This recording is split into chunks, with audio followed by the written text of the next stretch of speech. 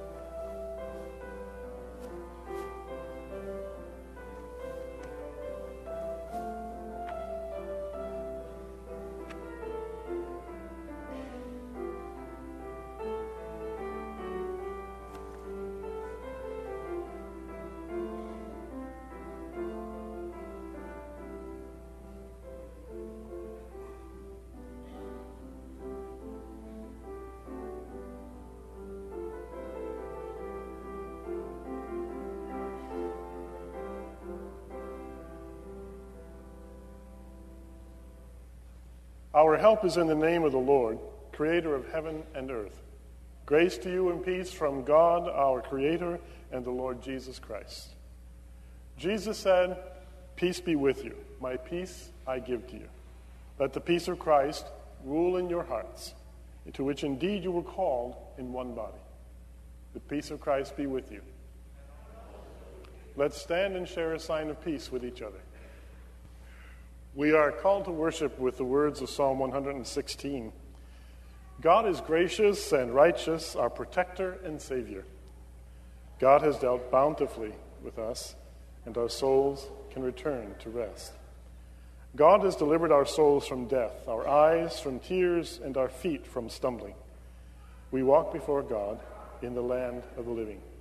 In gratitude and with joy, let us worship God. Come, let us worship the Lord.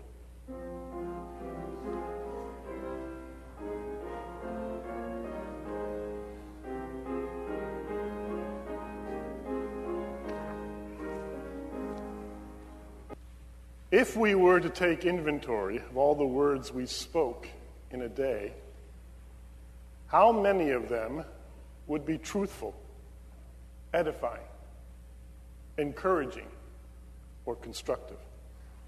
And how many the opposite? You see, this is why we need to confess our sin, because we speak it as well as think and act on it.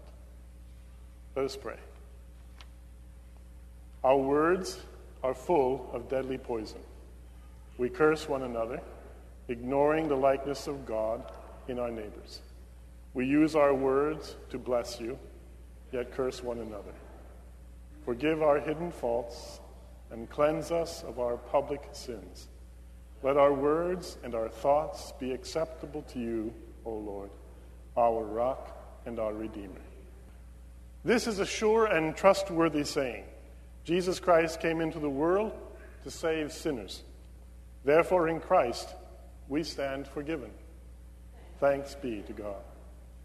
Hear what our Lord Jesus Christ says. You shall love the Lord your God with all your heart and with all your soul and with all your mind. This is the greatest and first commandment, and the second is like it. You shall love your neighbor as yourself. On these two commandments hang all the law and the prophets. And so let us live.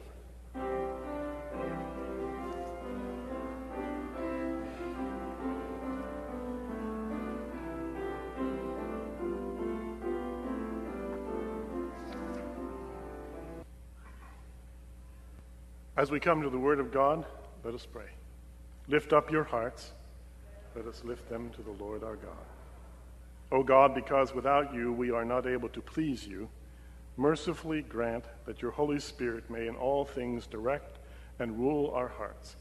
Through Jesus Christ our Lord, who lives and reigns with you and the Holy Spirit, one God, now and forever. Amen. Our first reading comes from the book of Isaiah, chapter 50, verses 4 through 9. The prophet exudes confidence in God's protection. The Lord God has given me the tongue of a teacher, that I may know how to sustain the weary with a word.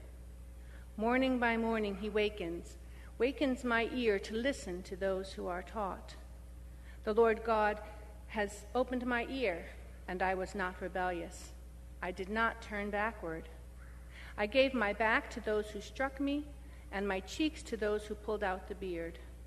I did not hide my face from insult and spitting. The Lord God helps me. Therefore I have not been disgraced. Therefore I have set my face like flint, and I know that I shall not be put to shame. He who vindicates me is near. Who will contend with me? Let us stand up together.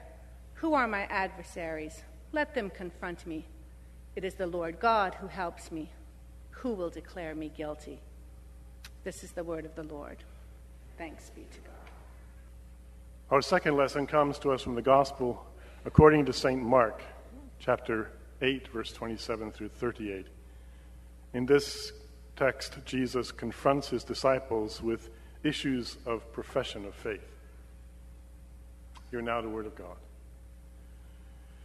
Jesus went on with his disciples to the villages of Caesarea Philippi, and on the way he asked his disciples, "Who do people say that I am?" And they answered him, "John the Baptist, and others Elijah, and still others one of the prophets." Then he asked them, "But who do you say that I am?" Peter answered him, "You are the Messiah." And he sternly ordered them not to tell anyone about him. Then he began to teach them that the Son of Man must undergo great suffering and be rejected by the elders, the chief priests, and the scribes, and be killed, and after 3 days rise again. He said all this quite openly. And Peter took him aside and began to rebuke him. But turning and looking at his disciples, he rebuked Peter and said, "Get behind me, Satan, for you are setting your mind not on divine things, but on human things."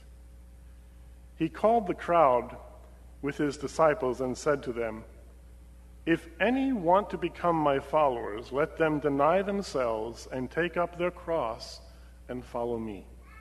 For those who want to save their life will lose it, and those who lose their life for my sake and for the sake of the gospel will save it. For what will it profit them to gain the whole world and forfeit their life? Indeed, what can they give in return for their life? Those who are ashamed of me and of my words in this adulterous and sinful generation, of them the Son of Man will also be ashamed when he comes in glory, the glory of his Father with the holy angels." This is the word of the Lord. Thanks be to God. What you are obviously thinking as you read this passage, that this is very early in the book of Mark. We have not yet gone to the Passion Week. Jesus has not yet made it to Jerusalem, and yet he makes a very, very profound statement that you have heard sermon upon sermon over the years. He says to his disciples that if you want to be my followers, you must deny yourself and take up a cross and follow me. Now, what we need to remember is, or take into mind anyway, is that no one knows yet what's going to happen in Jerusalem. None of these disciples are aware that Jesus is even going to have a bad time in Jerusalem. Jesus is talking to them about it. He's trying to explain what's going to happen. But the disciples, the crowd, have no sense whatsoever that at some point down the road, terrible things are going to happen to Jesus in Jerusalem. And so when he turns and addresses the crowd, how are they going to understand this whole sense of carrying a cross? Now, I never quite understood the problem with the cross for a lot of people. Nor did I ever understand until recent years why the cross can be a stumbling block for some people. Until my ex-mother-in-law made a comment to me one time. We were in a Presbyterian church where my grandson was being baptized, and on the way out, she, who is married to a Jew, said to me, "I just don't understand why you Christians choose a symbol of torture as something to worship." And it was like a smack in the face. I'd never quite thought of it that way before. And I suspect you hadn't either. This idea that somehow bearing a cross is not only a stumbling block for people today, but would have never come into the mind of these original hearers of Jesus. So what does that mean about this text? What does it mean about these words? What is the significance of that simple phrase, "Take up their cross and follow me"? Perhaps those words were added after the fact. Perhaps after the Passion, when these books were written, the authors of these Gospels put in these words as a way of signifying what Jesus was trying to get at with the crowd, and put words into Jesus' mouth that would communicate to the Christians post-crucifixion and resurrection and ascension, so that they would understand what Jesus was calling them to. But either way, these words now address us. And I'm curious as to how many different interpretations there might be of this phrase, "taking up your cross and following me." Many people talk about some kind of physical or mental affliction as their cross. Sometimes their cross is their kids, or their parents, or their plot in life. Sometimes it's their arthritis, or their lumbago, or who knows what else. Sometimes the cross is a struggle within a family system or a job situation. What is Jesus getting at when he says to his disciples, "If you want to follow me, you have to take up your cross"? What does it mean to do that? Does that mean simply to accept your lot in life? And why is that any different than any other path to take? Why would that be so outstanding a statement? What is Jesus truly after when he says to these disciples, "You must deny yourselves, take up a cross, your cross, and follow me"? I love that sound, by the way. I really do love that sound. Perhaps what we need to understand in this passage is the confrontation that happens earlier. Jesus is explaining to the people what's going to happen, or to the disciples, I should say. Peter has declared that you are the Messiah, and he begins to explain to him what's going to happen, and does so quite openly to the disciples, and then Peter takes him aside and says, really, talking about suffering does not sell well. We Jews, we've done enough suffering. And really, if you want to get people pumped about this gospel you're trying to preach, you really don't want to talk about pain and suffering. Okay? I mean, Peter obviously is a good businessman, and he has some PR training. And yet Jesus turns to him and says what? Get behind me, Satan. One of the few references to Satan in the New Testament. Now, does that mean that Peter is somehow the incarnation of Satan? Of course not. But what he is saying is that Satan is the father of lies in the prophets. The father of lies that says that somehow or other this thing called the gospel is all about good times, happy faces, good feelings, healings, a good life. And so when Jesus turns to the crowd and says, I'm going to explain to you in terms that you will understand, that if you follow me, it's not all roses. It's not going to be easy. It is not going to guarantee you an easy, carefree, good life. Not going to happen.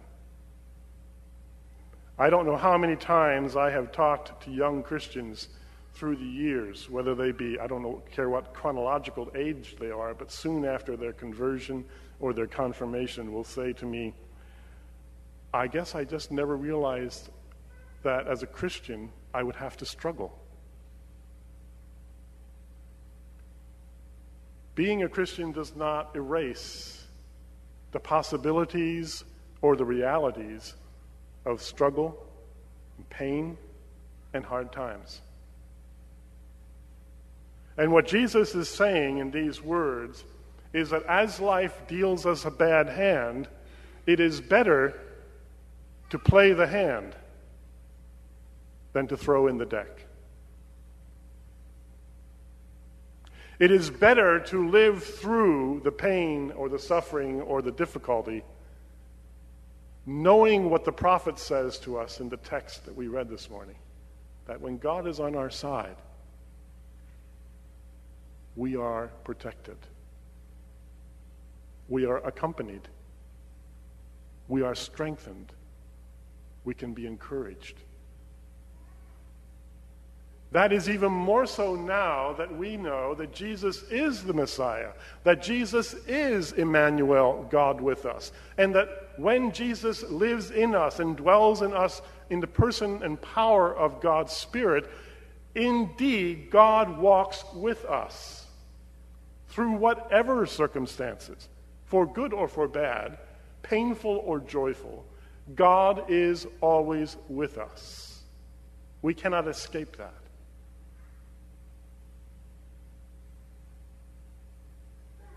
So when Jesus says that we must lose our lives in order to gain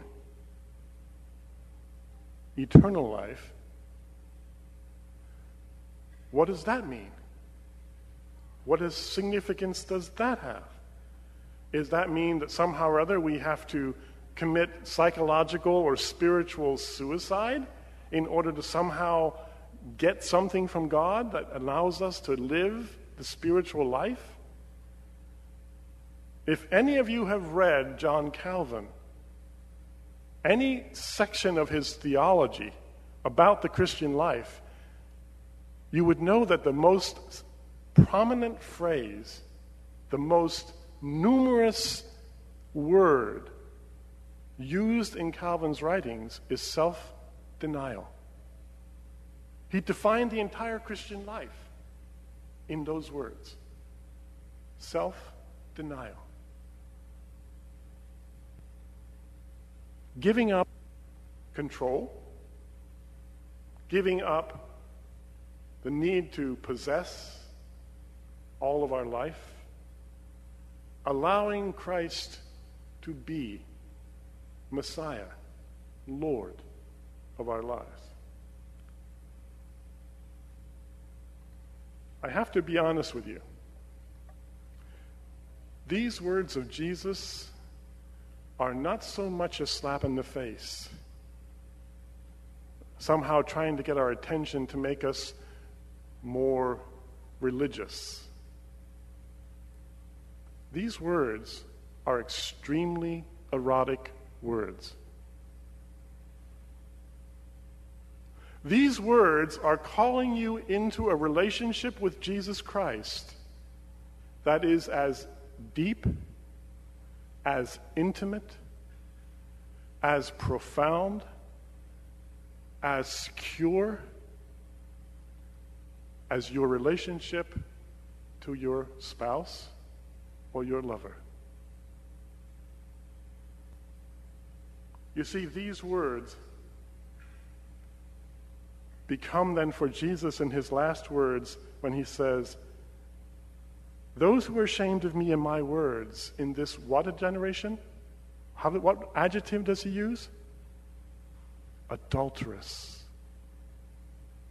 How are we adulterous? We have another lover.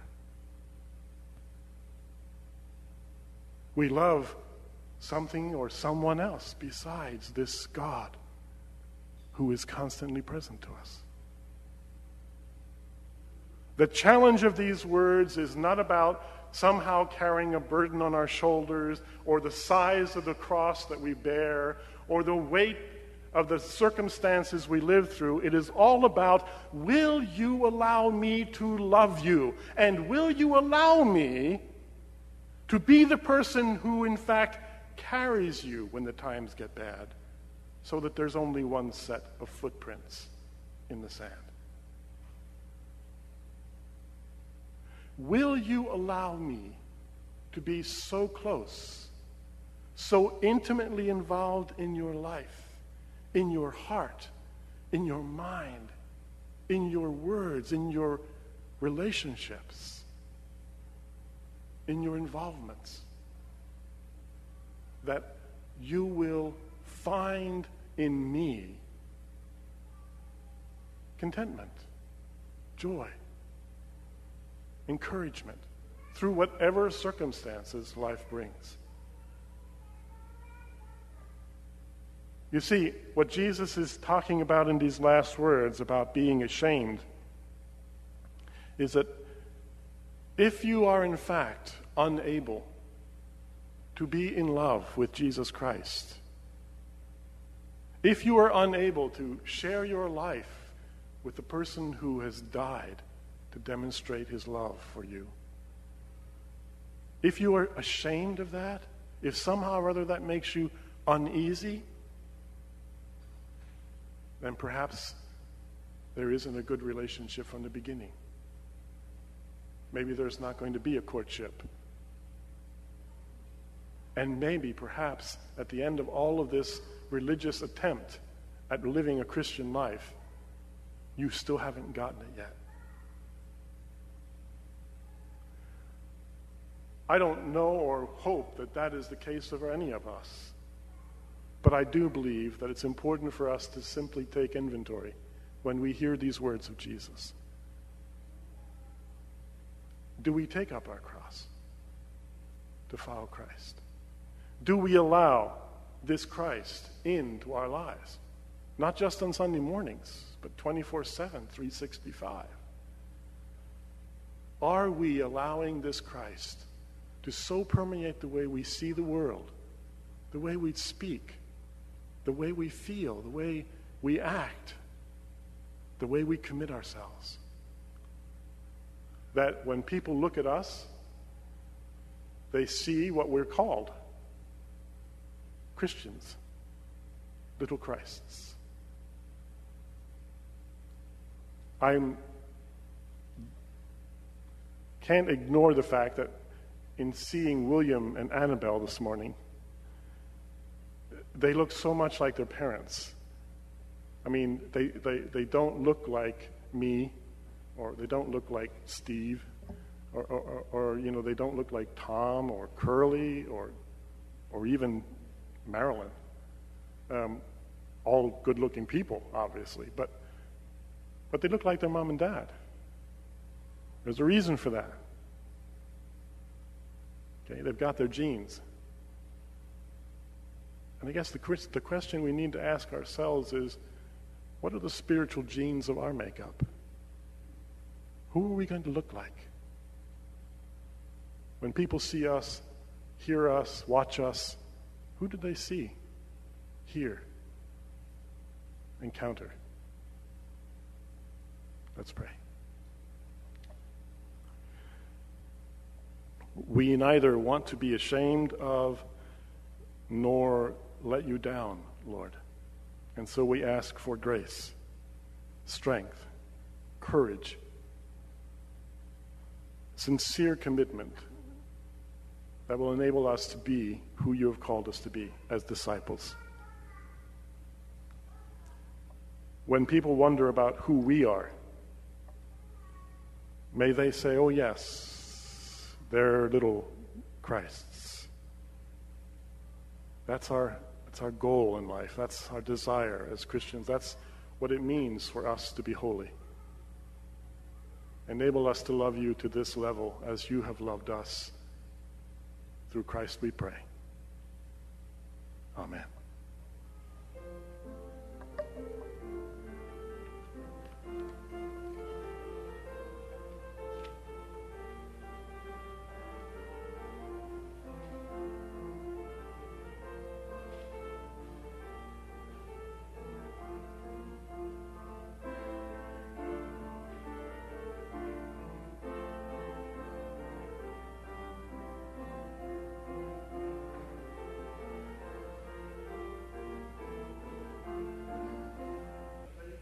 Using the words of the Apostles' Creed, let us state what we believe. I believe in God, the Father Almighty, creator of heaven and earth. I believe in Jesus Christ, his only Son, our Lord. He was conceived by the power of the Holy Spirit and born of the Virgin Mary. He suffered under Pontius Pilate and was crucified, died, and was buried. He descended to the dead. On the third day he rose again. He ascended into heaven and is seated at the right hand of the Father. He will come again to judge the living and the dead. I believe in the Holy Spirit, the Holy Catholic Church, the communion of saints, the forgiveness of sins, the resurrection of the body, and the life everlasting. Amen.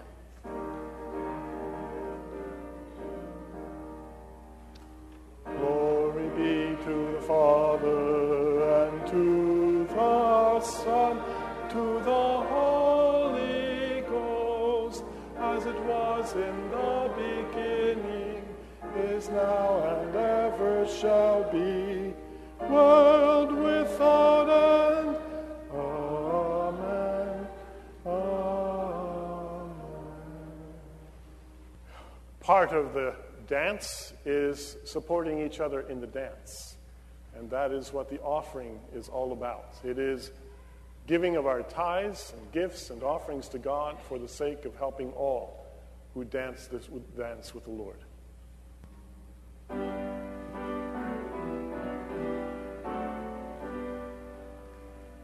Praise God from whom all blessings flow.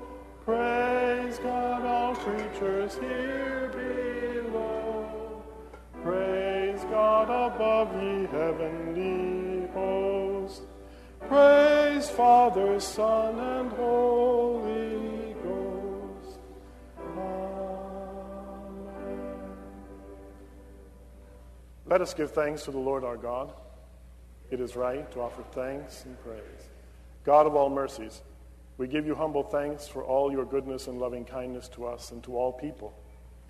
Give us such an awareness of your mercies, that with truly thankful hearts we may show forth your praise, not only with our lips, but in our lives, by giving up ourselves to your service, and by walking before you in holiness and righteousness all our days.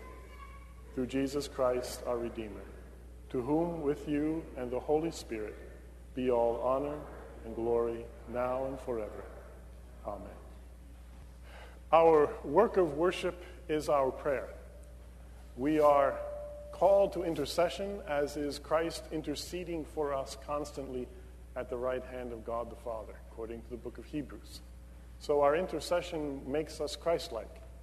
as little Christs, we pray for each other and for what's on our hearts, whether it be for joy and thanksgiving or for pain and for need. So I give you opportunity at this time to share things on your heart, whether it be for someone else, for yourself, and then we will simply pray, Lord, in your mercy, hear our prayer. Okay? Father in heaven, we thank you that all these things that we have brought, you are already aware of, and we ask that your will and your purpose be brought forth in each instance. We thank you for the opportunity to share in your ministry to your people, and ask that you would honor Christ in all that we ask and pray, because he is the one who taught us to pray, boldly saying, Our Father, who art in heaven, hallowed be thy name.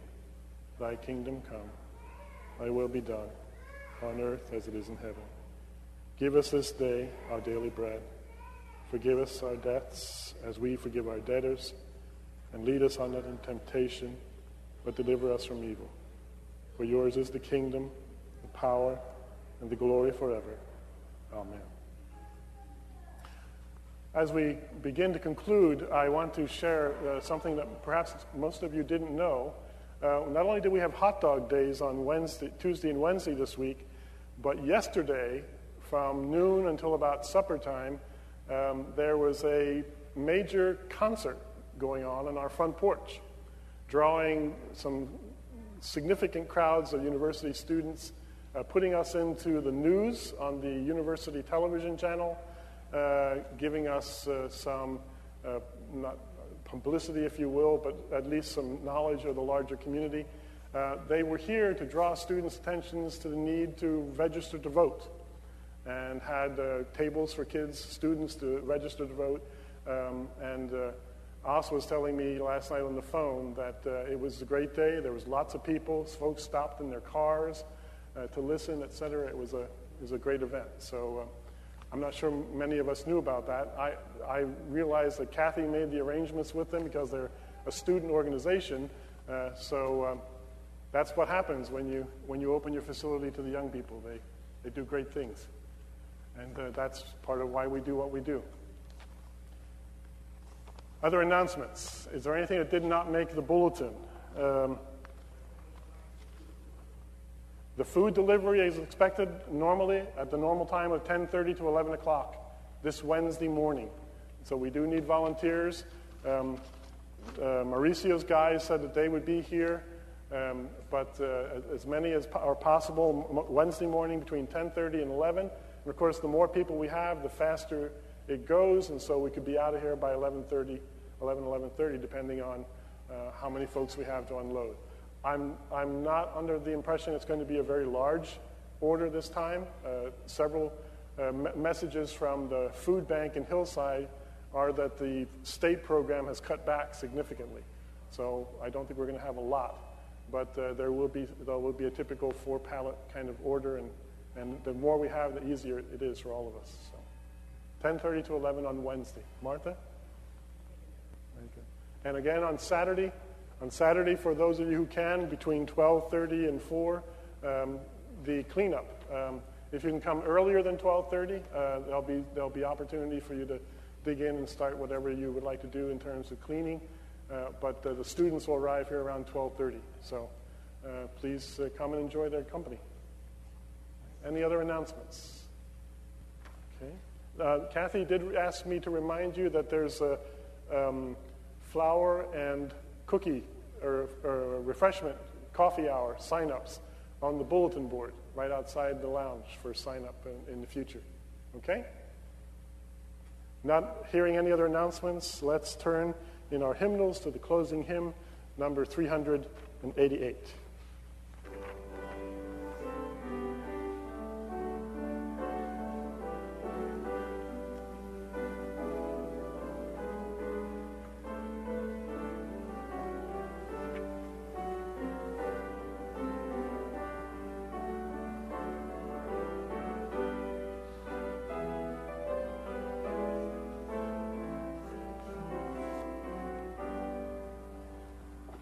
Oh Jesus, I have promised to serve thee too.